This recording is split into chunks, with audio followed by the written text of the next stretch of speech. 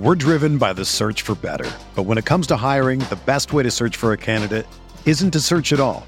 Don't search, match with Indeed. Indeed is your matching and hiring platform with over 350 million global monthly visitors, according to Indeed data, and a matching engine that helps you find quality candidates fast. Ditch the busy work. Use Indeed for scheduling, screening, and messaging so you can connect with candidates faster. Leveraging over 140 million qualifications and preferences every day, Indeed's matching engine is constantly learning from your preferences, so the more you use Indeed, the better it gets. Join more than 3.5 million businesses worldwide that use Indeed to hire great talent fast. And listeners of this show will get a $75 sponsored job credit to get your jobs more visibility at Indeed.com/Blue Wire. Just go to Indeed.com/Blue Wire right now and support our show by saying that you heard about Indeed on this podcast. That's Indeed.com/Blue Wire. Terms and conditions apply. Need to hire? You need Indeed.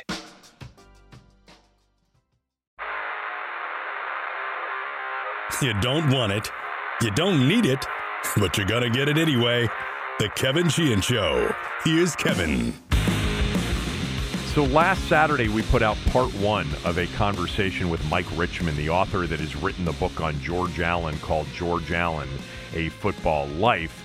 Mike's been an author for a while. Mike has written several books about the Washington franchise, including the Redskins Encyclopedia and a book about Joe Gibbs. You can find all of his books, including his new book, and a signed copy of his new book is available at MikeRichmanJournalist.com. But we put out part one of the conversation that talked about George Allen's life leading up to the moment he arrived in Washington in 1971. So that's the part I'm putting out today.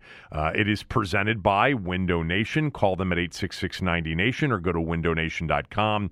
Mention my name. You'll get a free estimate and you'll get access to their current deal, which is 0% interest for 5 years plus buy two, get two free, so you're paying half price on the windows. 866-90-NATION and windownation.com. Window Nation, thank you for being the presenting sponsor of this podcast. So I'm going to pick up from where we left off a week ago. If you haven't listened to part one, it's available. You can just get it by going back to Saturday, November 4th, and looking at that show entitled George Allen, A Football Life. But this is part two of my conversation with Mike, and we picked up with George Allen arriving in Washington. So now we're at the 71 season. Allen is the head coach, general manager. He's built Redskin Park. He's gone after, the future is now was, sort of the motto of the day. And he goes and just starts acquiring players, using draft choices. What was like the first of the big off-season moves? His very first acquisition is, I would say, not only his first major acquisition, but his first acquisition was Billy Kilmer. He got Billy Kilmer from the Saints. Yep. And Kilmer was signed as a backup to Sonny Jurgensen. And I talked to Bruce about this. George Allen, the whole time, thought Sonny Jurgensen was going to be a starting quarterback. So Kilmer was going to be a backup to Jurgensen. Now, Kilmer didn't like that at all. But Jurgensen was going to be the starter, and it so happened that Jurgensen injured his shoulder in a preseason game against the Dolphins in 71. Yeah. So that's when Kilmer was tapped as the starter. But Jurgensen the whole way was going to be the starter on that team, and Allen was very, very excited about that. I mean, to have a quarterback the caliber of Sonny Jurgensen, who even though I think he was 36 years old at the time, he was still in his prime as a great quarterback. So, but then it so happened he had a shoulder injury in the 71 preseason, and Kilmer came on and quarterbacked the team for most of that year. Sonny did play in a few games toward the end of the season, but he got injured again. So that was basically Kilmer's team throughout 71. Right. So, he also acquired a lot of players from the Rams, several players from the Rams. The Ramskins. Yeah, the Ramskins. And that was led by, Jack Pardee, right? Pardee, Padios, Dyron Talbert, the special teams player. He was one of them. I think Tommy Mason. What Galler. What about Pettibone? Pettibone came on later. He wasn't part of the initial acquisition package. But he was on that 71 team. Oh, yeah, absolutely, yes. Yeah. He came on in the spring. Pettibone, he was a Rams skin, definitely, but he wasn't part of that initial group of Rams players that came over. But yes, Pettibone was on that 71 team. In fact, he had 3 interceptions in the first season game opening win over the Cardinals that year. Right. So that year, I mean, it starts off on fire. You already mentioned week 3 against the Cowboys. They went 5-0. Their defense was dominant, right? I mean, do you think he was surprised by the early results? Or, was it expected? Here's what I don't know. What was expected from his first team in Washington before the year started? Well, when Sonny went down, he predicted a winning season, but he tempered expectations after Sonny went down. He was predicting like an 8-6 record, the 14-game season back then. He was saying 8-6. We'll be happy with that. So you could say there was a bit of a surprise on his part. Now, about the start of that 71 season, the NFL scheduled the Redskins to play their first 3 games against NFC East opponents on the road. Uh-huh. Allen thought, and Bruce told me this, they thought that was a conspiracy on the part of Pete Rozelle and Tex Schramm, because those two knew each other, and they were close from back in their days with the Los Angeles Rams in the 70s. Rozelle was the PR director for the Rams. Schramm was he was an executive. He was in the front office. So they knew each other from back in their days with the Rams in the 50s. So when fast forward to 71, Schramm was in the Cowboys front office, and Rozelle was the NFL commissioner. So George Allen thought that was an agreement on the part of Schramm and Rozelle to schedule those first 3 games on the road against NFC East opponents. It so happened they won those 3 games. They won their first 5 games that year, as you alluded to. And what really hurt them, though, in the next game the following week against the Chiefs, which was their first loss, they lost Charlie Taylor to injury that year. Yeah. He was having a phenomenal season.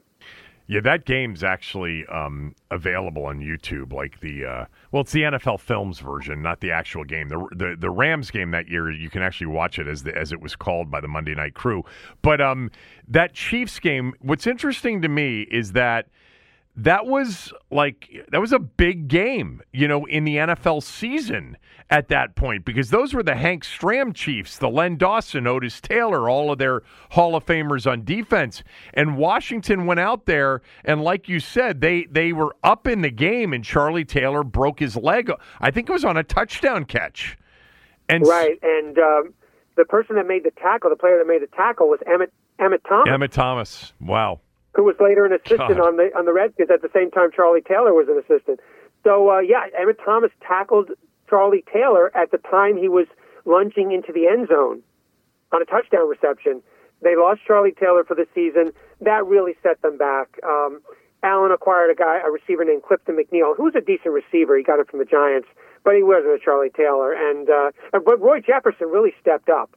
That was one of Allen's offseason acquisitions, veteran players. He stepped up. He had a great year. In 71, he caught 2 touchdown passes in that Monday night win over the Rams, the George Allen Bowl, the game that you referred to just before, which was Allen's return to Los Angeles, that Monday night game. So, but they didn't have enough offensive firepower. I mean, the offense was really, really struggling for a large stretch in that season. But they finished 9-4-1 in 71 and went to the first round of the playoffs, losing to the 49ers. Yeah, they lost to the 49ers. Which, of course, was interestingly, Steve Spurrier was the punter for the 49ers that day. But the Rams game that year, for those that don't know anything about that first team, so he is now in his first year in Washington, and there's a Monday Night Football game in the second year of Monday Night Football scheduled for late in the season in the Coliseum against the Rams. So it's George Allen back in the Coliseum, and the game was essentially for a playoff berth for Washington. And they went in there and they won the game. And by the way, had the biggest offensive output, I think, of the year. Because you said they were struggling on offense, but they won that game 38-24. That is correct. Well, one of the touchdowns came on Speedy Duncan's interception return. Okay. But they played well enough offensively in that game in the first half to really hold on to it. They held on to the lead late. The Rams made a run toward the end of the game. But that was arguably George Allen's greatest regular season victory. It was a revenge game for him. Right. He wanted to get back at the Rams for those two firings.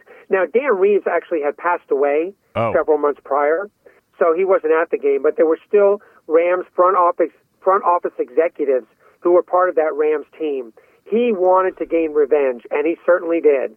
I mean, that 38-24 win was big. And back in those days, as you know, Monday Night Football was a big deal. Oh, yeah. I mean, right. I mean, you would have those games penciled on your calendar, who was playing on Monday night, because, I mean, everybody would be, gathering around the TV sets in your family room watching it back then. So Monday Night Football, they were only in their third season, and, the team of Howard Cosell and Gifford and Don Meredith, I mean, they made it special, too. Have you seen that game? It's available on YouTube, just as it was called. I have seen it, yes. Yeah, it's pretty cool. I have seen it, yes. It's pretty cool. And I remember it absolutely is. I remember one play, I remember a lot of that game, but one play distinctly sticks out because it was that touchdown run by Larry Brown at the end of the first half. Yeah. Charlie Haraway, the blocking back, I'm sure you've seen this, he threw this crunching block that set Brown free to score. It was a 4th-and-1 play. They tried 4 straight runs with Brown to get him into the end zone. They got in on the 4th try. Charlie Haraway, who was a great blocking back and was really a decent runner, too, as a fullback, he threw one of the greatest blocks I've ever seen. And I also mention this because a few months later, my father owned a men's clothing store in Rockville, and as a promo, we had Charlie Haraway there signing autographs. So, because one of my father's customers was Brig Owens, and so he got Haraway to show up for that promo. Yeah, that's a memory that's never going to go away. So they go to the playoffs. They've got the 49ers. Correct me if I'm wrong, but this is the game where Richard Nixon suggests the reverse play and draws it up, and Allen actually called it during the game, and it did not work out well. Am I right about that or not? That is correct. Jefferson was dropped for about a 10-yard loss, which, it was an end around or reverse or however you want to call it. But just I explained that play fully in the book. I really did a deep dive. That play was initially Allen's idea. From its genesis, it was Allen's idea. He fed that play to Nixon at the time that Nixon came to Redskins Park. And Nixon came to Redskins Park around Thanksgiving of that season. The Redskins were struggling. I think they had gone winless in 3 straight games. It was 2 losses and a tie. And so Nixon called George Allen and said, "Hey, I'd like to come out and give a pep talk to the team." And, being friends with George Allen, as we've talked about earlier, Allen said, "Sure, we'd love to have you." So Nixon came to Redskins Park and gave the team a pep talk at that time. So to make Nixon look like he was really astute as a football mind, and he was anyway, Allen fed him that play. And it's one of the plays that Nixon called in the practices that day. He also called like a screen pass to Haraway. But that play later, in the ensuing weeks, Nixon called George Allen, and he also spoke to Billy Kilmer about this. And he said, "Yeah, I'd like you to run that play if you make the playoffs." So, sure enough, that play was called. Now, I don't think that was actually George Allen who called the play. I think that play was sent in from the sidelines by Ted Marchibroda, who was the offensive coordinator at the time. And I wrote about this. Yeah. But why they called that play at that very time is really a mystery in itself. Why? What was the time? They were, it's like a first and 10, they were on about the 49ers 12-yard line. So why call that type of play when you're so close to the goal line? I mean, and also George Allen being such a conservative-minded coach, right. I'm sure his staff, was in lockstep with that. Why call that play at that particular time? So Cedric Hardman, the 49ers defensive end, dropped Jefferson for a major loss. And then to add insult to injury, the snap was low on the field goal attempt. And so Kurt Knight missed the field goal. Yeah.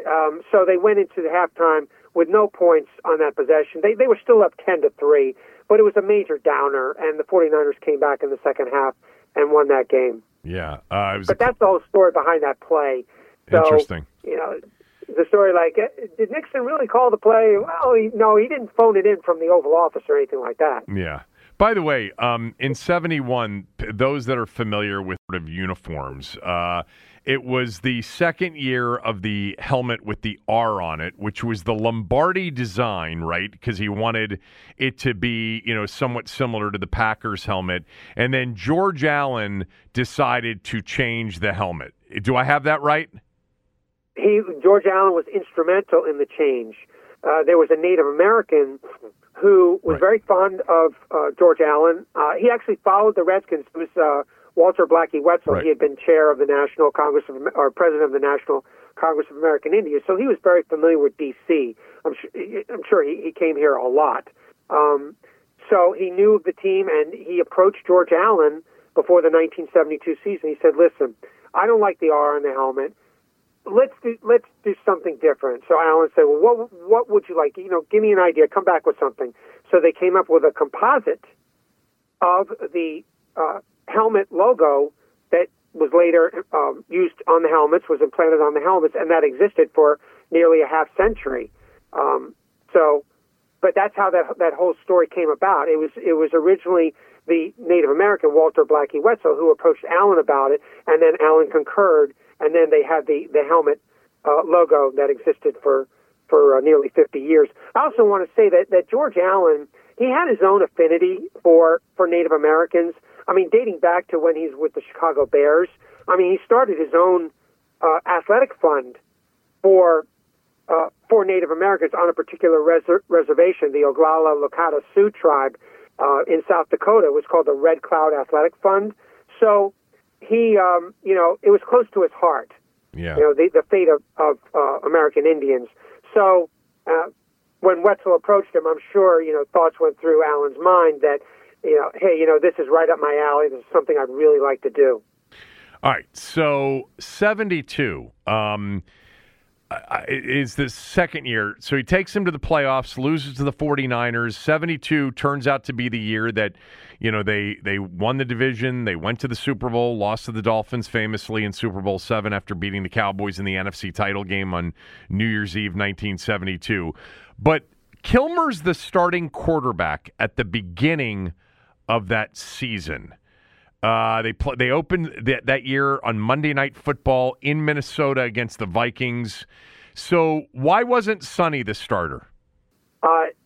Allen gave them both opportunities in the preseason. I think Kilmer was going to be the starter all along, even though their numbers were very comparable in the preseason. Kilmer started the first half of the 6 preseason games. By the way, they played 6 exhibition games back then. Sonny played the second half. They both had really, really good statistics. But when all was said and done, Allen, I mean, he favored Kilmer at the time. I mean, Kilmer had, I quoted him as saying in the book that, Billy Kilmer led us through most of the 1971 season. I want to stick with him. So he started Kilmer entering the 72 season. Right. But they beat the Vikings. Yeah, they beat the Vikings, but they lost that very controversial game to New England, which was a big upset at the time. And was it after that game that he decided to go with Sonny?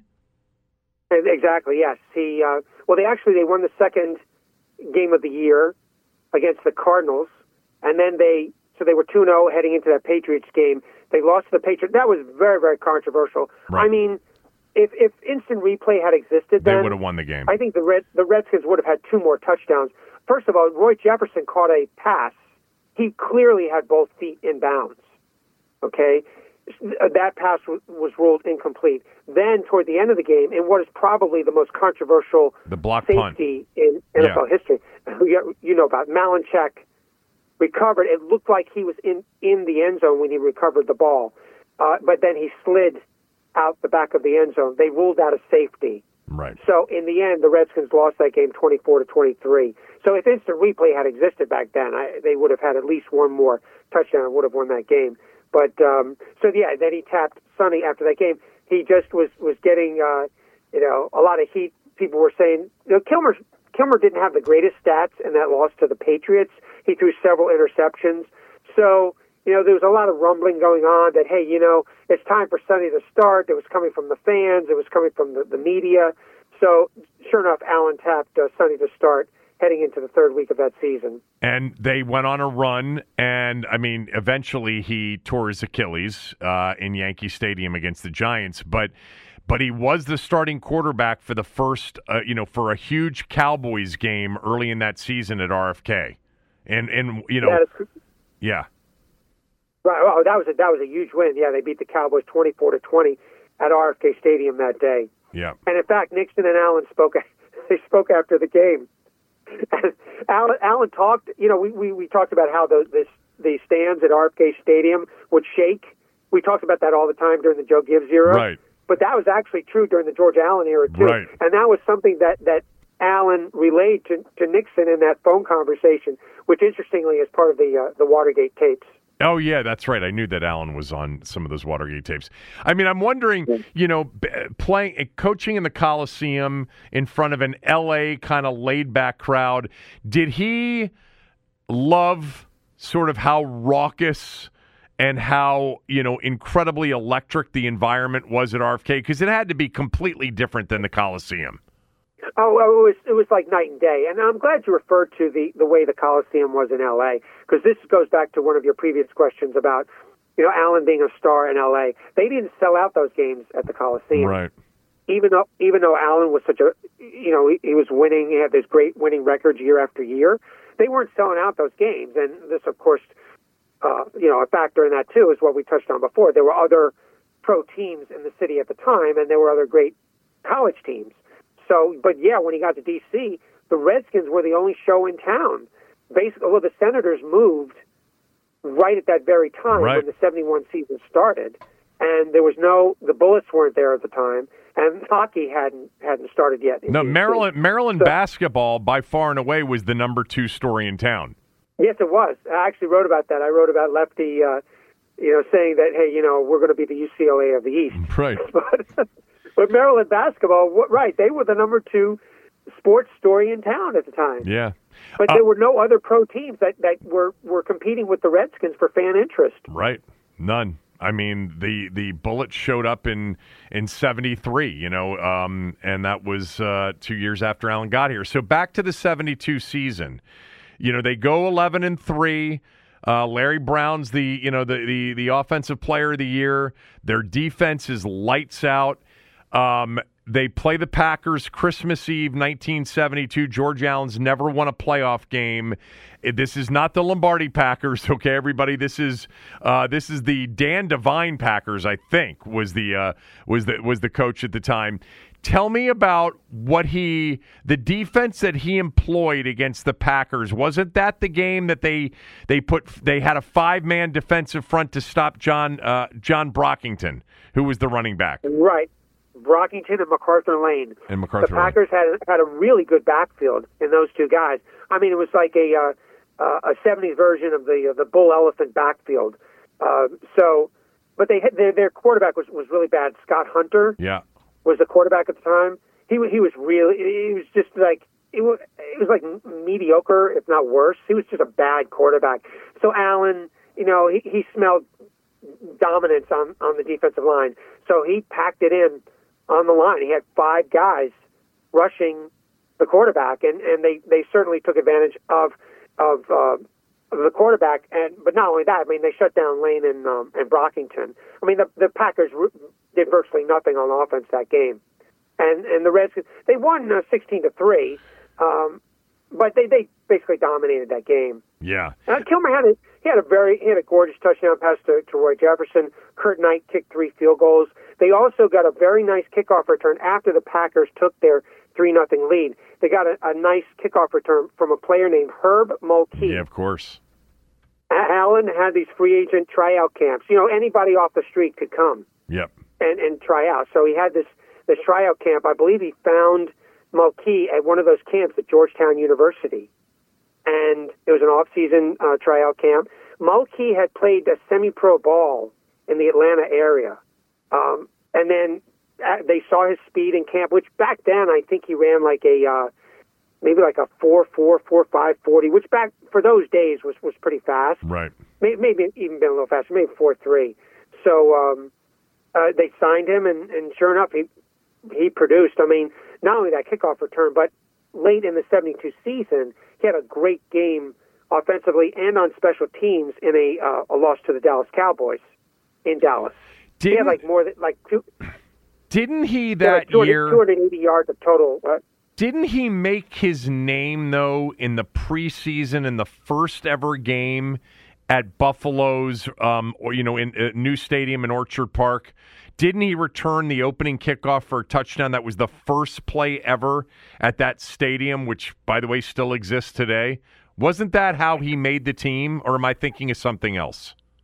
I am going to plead ignorance on that. Okay. That does not. You may be very right about that, but I'm not. I'm not certain of that. I think in terms of regular season, when he first came on the scene was in that game against the Cowboys in the next to last game of the 72 season. He had like 280 yards of total production on offense and special teams.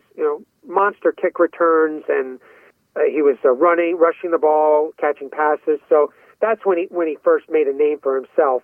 When he first caught the coach's eye. He wasn't going to supplant Larry Brown as the lead running back, for sure. All right, let's take a break, and when we come back, we'll get to the most significant game, I'm pretty sure, in the George Allen tenure in D.C. We'll do that right after these words from a few of our sponsors. We're driven by the search for better. But when it comes to hiring, the best way to search for a candidate isn't to search at all. Don't search, match with Indeed. Indeed is your matching and hiring platform with over 350 million global monthly visitors, according to Indeed data, and a matching engine that helps you find quality candidates fast. Ditch the busy work. Use Indeed for scheduling, screening, and messaging so you can connect with candidates faster. Leveraging over 140 million qualifications and preferences every day, Indeed's matching engine is constantly learning from your preferences, so the more you use Indeed, the better it gets. Join more than 3.5 million businesses worldwide that use Indeed to hire great talent fast. And listeners of this show will get a $75 sponsored job credit to get your jobs more visibility at Indeed.com/Blue Wire. Just go to Indeed.com/Blue Wire right now and support our show by saying that you heard about Indeed on this podcast. That's Indeed.com/Blue Wire. Terms and conditions apply. Need to hire? You need Indeed.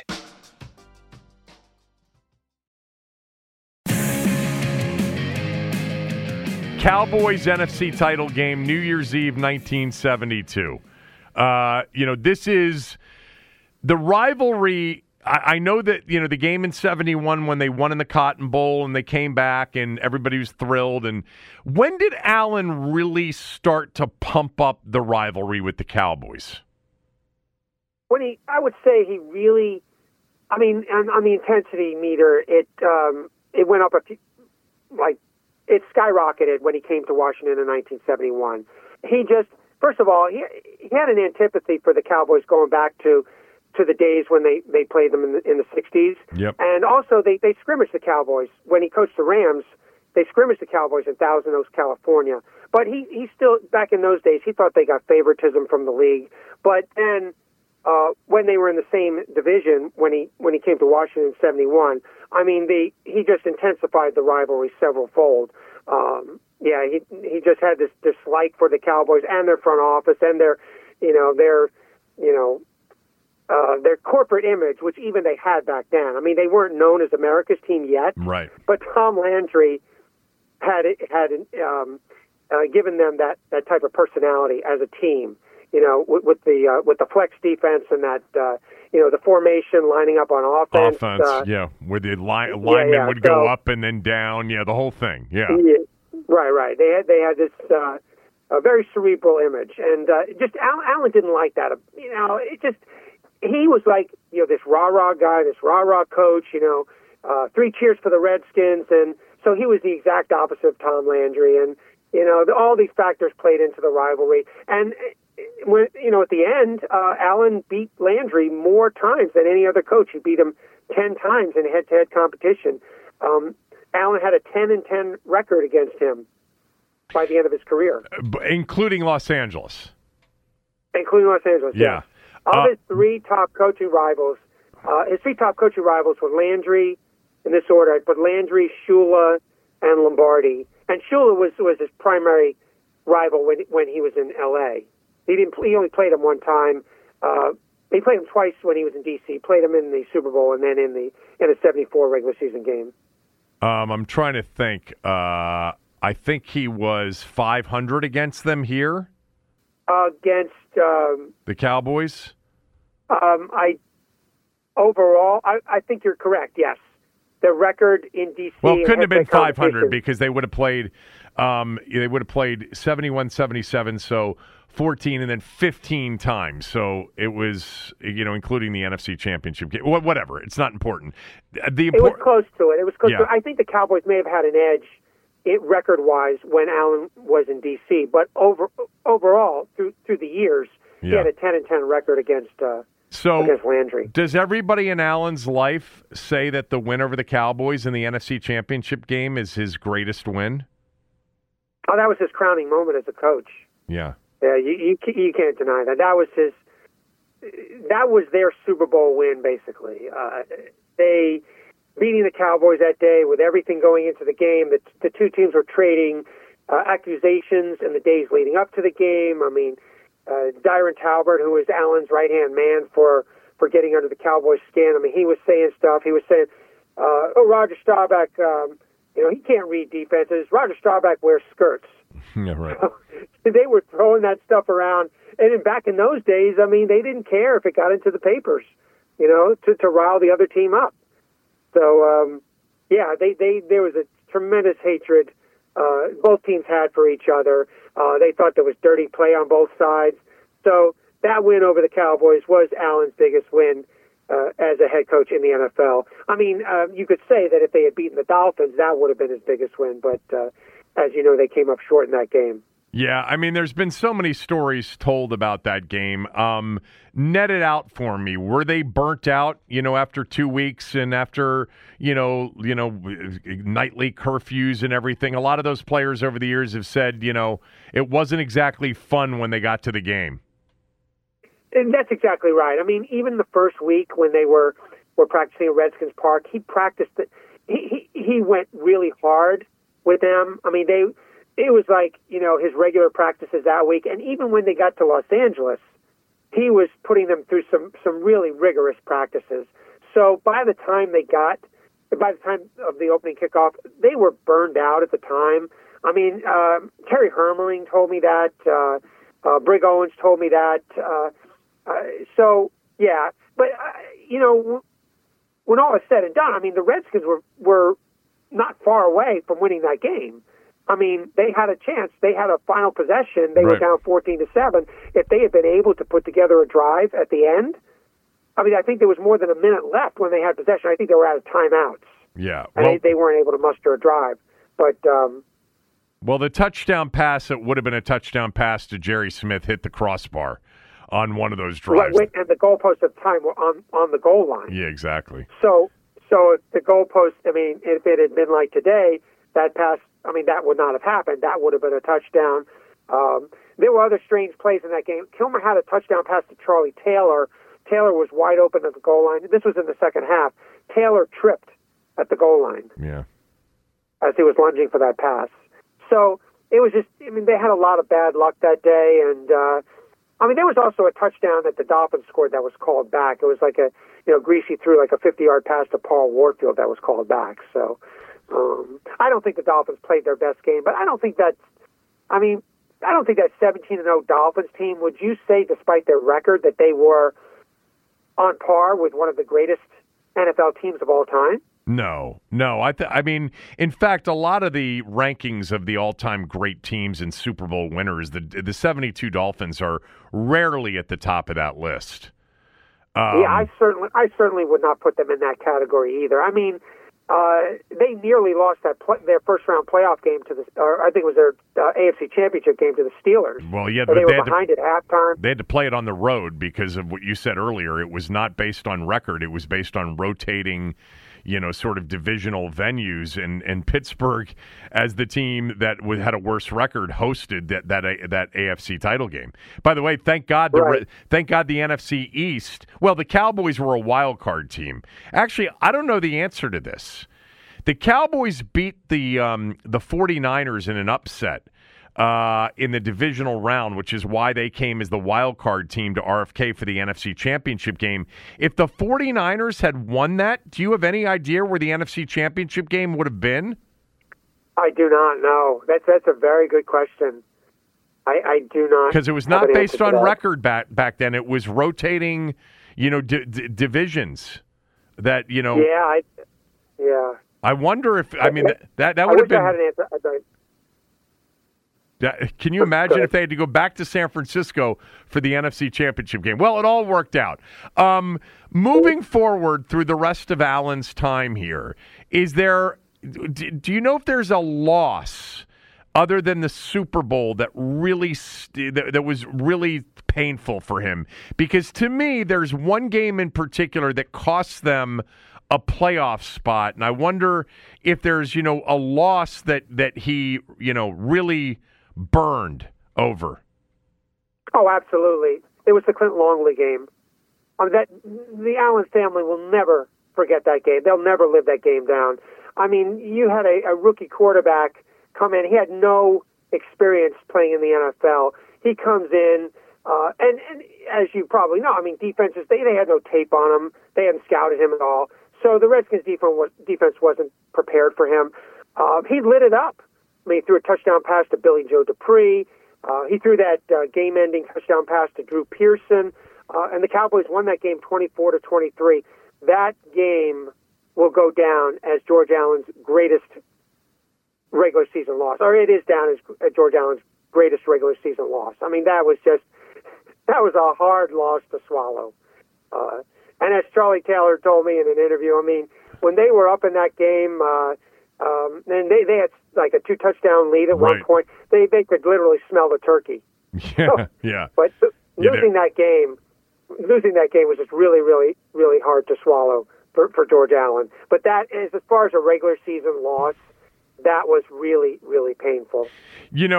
What's interesting about that loss is it cost them ultimately the best record in the NFC, and they ended up being a wild card team, and they had to go to the Coliseum to face the Rams in the postseason. They had beaten the Rams in the regular season that year at the end of the year to clinch a playoff spot, just like he had done in 71. And then they lost to the Rams in what would turn out to be Sonny Jurgensen's final game. He came in and did not perform very well in his final game. But what I was thinking of was the game the following season that cost him a playoff berth, which was the Mel Gray catch game in St. Louis, because they didn't go to the playoffs in 75. They didn't go in 77 either, his final year. But the Mel Gray, no catch, which was ruled a catch, cost him a playoff berth that year. Well, right. In the end, you're right. It's a major reason they didn't make the playoffs. That loss in itself didn't knock them out of the playoff race. No. It wasn't the last game of the year, right? Right. But, that was that. I mean, even by today's standards, that would not have been a catch. Yeah. I mean, that ball was knocked out of Mel Gray before his feet even hit the turf. It wasn't even close, yeah. Yeah, I mean, that was not a catch. And for them to for the officials to even confer after that play and decide whether it was a catch or not. I mean, that was ridiculous. That was another play that if instant replay had existed at the time, oh yeah, I mean, that would have easily been overturned. There were several bad calls that went against the Redskins during that. They had a bad loss to the Raiders in overtime. Yeah, there were that very season. There were several bad calls. I think it was the next game or maybe 2 games later, something like that. Right, there was a really bad stretch. They had several those 2 overtime games, the Cardinals and the Raiders, and there was a third overtime game that they played in. Oh, they beat the Cowboys. They beat the Cowboys in overtime that year. Yeah, that was their first overtime game. It was the second year of the overtime rule, but in 74 they didn't play an overtime game. In 75 they played 3 of them in the second year, and they beat the Cowboys on the Kilmer sneak after the Houston interception in overtime, and then they lost to the Cardinals on the Mel Gray catch that tied it, and then like you said, the Raiders with Stabler and that whole great Raiders team came to RFK and won in overtime.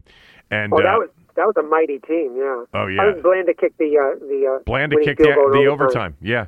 I think the 75 team was an excellent team and actually one of the better offensive teams of the Allen era, but they just had those close, controversial losses that kept them from the postseason.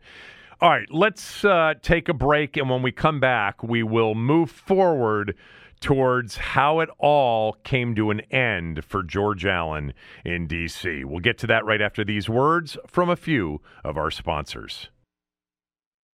The best way to learn a language? Immersion. Living where the language is spoken and using it every day. But if that's not in the cards this year, you can still learn a language the second best way, and that's with Babbel. Be a better you in 2024 with Babbel, the science-backed language learning app that actually works. Don't pay hundreds of dollars for private tutors or waste hours on apps that don't really help you speak the language. Babbel's quick 10-minute lessons are handcrafted by over 200 language experts and help you start speaking a new language in as little as 3 weeks. Babbel's designed by real people for real conversations, and their tips and tools are approachable, accessible, rooted in real-life situations, and delivered with conversation-based teaching, so you're ready to practice what you've learned in the real world. Here's a special limited-time deal for our listeners. Right now, get up to 60% off your Babbel subscription at babbel.com/BlueWire. That's 60% off at babbel.com/BlueWire, spelled BABBEL.com/BlueWire. Rules and restrictions apply.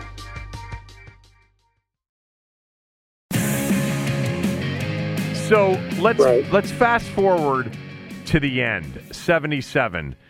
They actually played really well down the stretch. They would have been a real, son of a you-know-what to beat had they made the postseason.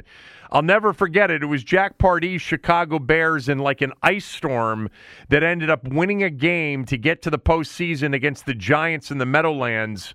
If the Giants had won the game, Washington would have gone to the postseason, and I think they would have been a tough out. But that was it. How did it come to an end? During that 77 season, Edward Bennett Williams offered Allen a contract extension. And I'm sorry, this was prior to the 77. So, but Allen never signed the extension. So months dragged on. The season comes to an end. They start some real serious talks again. Allen wanted the stock option in the contract, the stock option that we referred to earlier. Right. He wanted that in the contract. Williams refused to do that. Also, Williams, in that 4-year extension, was going to pull some of Allen's responsibility. I don't think Allen would any longer be the general manager on that team. Williams did not want him to have that authority anymore. Okay? Now, while all of this was happening, Chuck Knox left the Rams in L.A. He got the Buffalo Bills job. He wasn't fired. He just walked out. I don't think Carol Rosenblum cared for him anymore because they were losing in the playoffs every year. So Knox couldn't get them to the Super Bowl. So he walked after the 77 season. So that job was open. So, as I wrote in the book, Allen and his wife Etty wanted to go back to L.A. They still had their house in Palos Verdes Estates, which they had purchased in the 60s. It was a ritzy neighborhood or suburb of Los Angeles. They still had that house. They wanted to go back there, and that is a major reason why Allen never signed that contract extension with the Redskins. Now, over the years, that has been called a firing. I don't think that is the right way to characterize that whole sequence. Williams had offered him a contract extension. Allen just never signed it. So Williams finally said, I've given him unlimited patience, and he's exhausted it. It's kind of a play on words of what Williams said in 71. So Williams just said, that's enough. No longer am I offering you this extension. It's over with. We're going to look for another coach. So, and that's when they hired Pardee. But Allen, at the same time, I mean, he was out of work for a few days, but that's when Rosenblum hired him as the Rams coach. So what you're saying is that he entered that season perhaps knowing that it would be his last season and that they wanted to go back to L.A. if the opportunity. But you also mentioned the stock option opportunity. What if Edward Bennett Williams had given him the stock option for equity? Would he? I would think he likely would have stayed in Washington. Okay. Because the franchises were much more lucrative at the time. I mean, it was much different than 1971. Sure. The league was signing major contracts with the TV networks. Right. It wasn't like it is today, but it was still a lot of money back then. So the Redskins franchise would have been worth a lot more than if Allen had bought into it in 71. That 5% stock option, I mean, he would have had tremendous return because of the Redskins' value at the time. Yeah. But Allen never included the stock option. And Allen really no longer had Jack Kent Cook's ear at that time either. I spoke to Bruce about this because I don't think Cook wanted him to have the stock option either. And by the way, that was the same stock option that Vince Lombardi had in 69. I mean, do you know what it was for? Like what percentage of the team it was for? Yeah, it was 5%. 5% of the team. Wow. 5% of the team, which still would have been a lot of money. Oh, my God, yeah. The return on that. Yeah. So, but Williams never included the stock option in the contract extension, and Allen just said, "The hell with it. We're going to L.A." Allen hadn't decided that before the 77 season. He decided it after 77. When Knox left the Rams coaching job, and when he took the Bills job, that's when that job was open. So, I mean, everything was like, everything was coming together at the same time. It was a confluence of a number of different circumstances. So why he got hired by Carroll Rosenblum to return to L.A., and then, it never made it through preseason, right? Rosenblum fired him after 2 preseason games. Okay. There Why? were players from the very beginning, such as Isaiah Robertson. Yeah. He was the most outspoken, but Pat Hayden didn't want him either.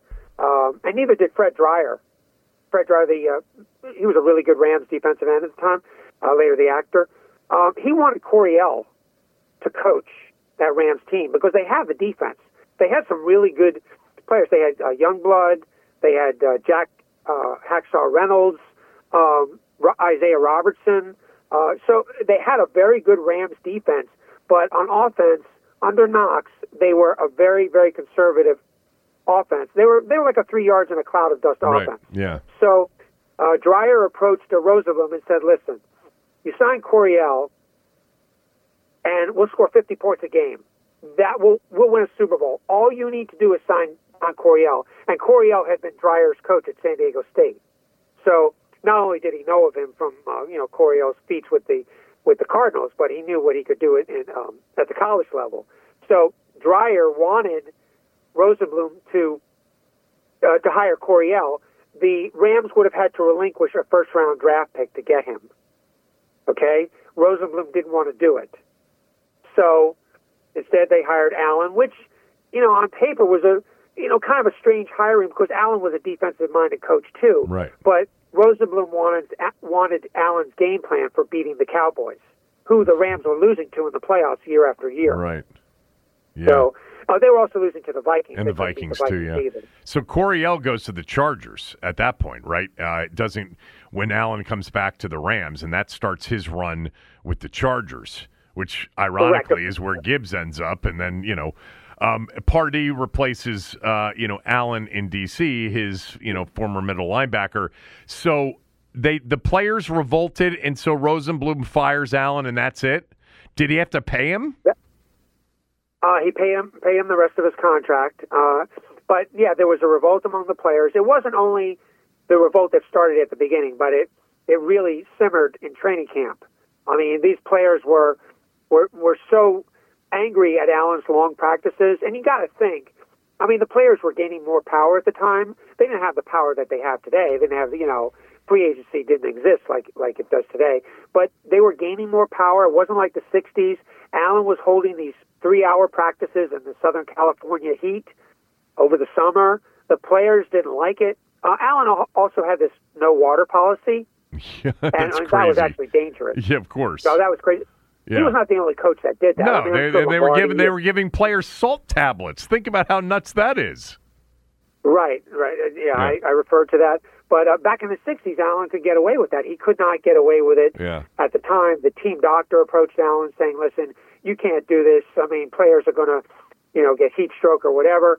So they lost their first 2 exhibition games. The offense was basically non-existent in both games, and so Rosenblum and his son Steve approached him after the second exhibition game and fired him. One interesting anecdote that I wrote about is a story that Dreyer told me about after the first exhibition game. Dreyer said that Allen called him and Youngblood into the end zone after one of the practices, and Allen said, "Listen, hey guys, I've just traded Isaiah Robertson to the Packers." And Dreyer and Youngblood looked at each other and they said, "Can he do that?" Allen did not have the authority to make trades like that. Okay? But in the end, no trade was consummated. Word probably got back to the Rams front office that Allen had contacted them.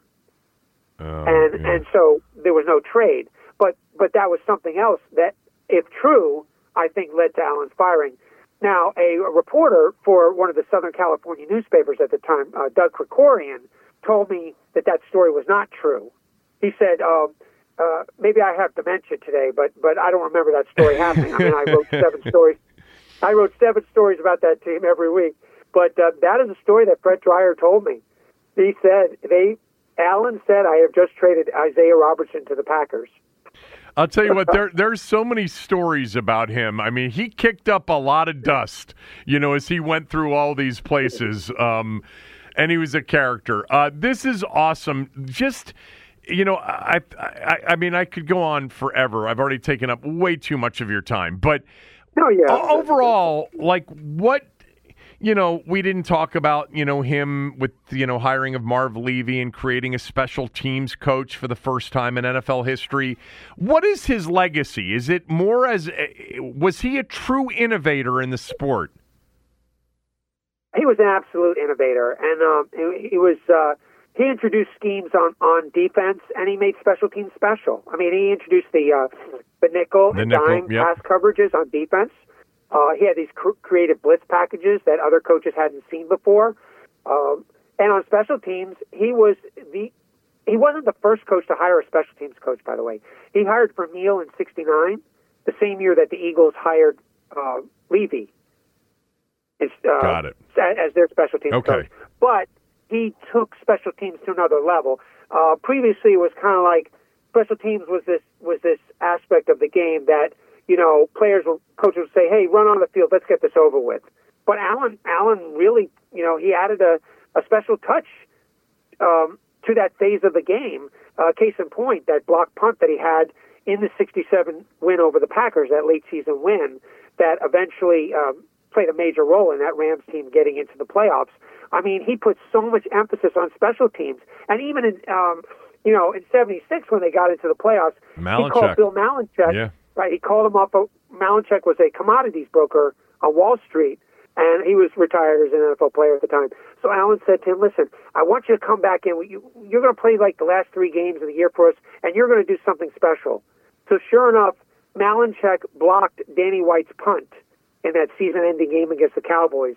the game that got the Redskins into the playoffs as a wild card team that year. Yeah, with and in the season finale, and then they got absolutely blown out by the Vikings in the postseason.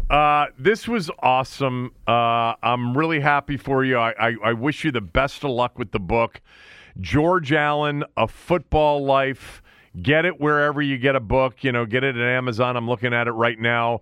It's Mike Richman, and if you're, of a certain age and that's your first teams that you remember like they are for me, I bet you it's incredible. I mean, we didn't even get into USFL or Long Beach State or, any of the rest of his life, but I'm sure it's a phenomenal book. Congrats and best of luck, Mike. Thank you so much, Kevin. I really, really enjoyed the discussion. Loved your questions. And like I said, I knew you and I were going to have a blast in this conversation. Thank you, Mike. Take care. Thank you very much. You take care as well. I enjoyed that with Mike. I hope you did as well. Again, the book, George Allen, A Football Life, and you can get a signed copy at MikeRichmanJournalist.com. All right, back on Monday. Sick of being upsold at gyms? My guy, you're currently a base member. For $90 more, I can upgrade you to our Shred membership. For $130 more, you'll be a Swole member. And for just $300 more, you'll reach Sweat Platinum. At Planet Fitness, you'll get energy without the upsell. Never pushy, always free fitness training and equipment for every workout. It's fitness that fits your budget. Join Planet Fitness for just $1 down and $10 a month. Cancel anytime. Deal ends Friday, May 10th. See Home Club for details.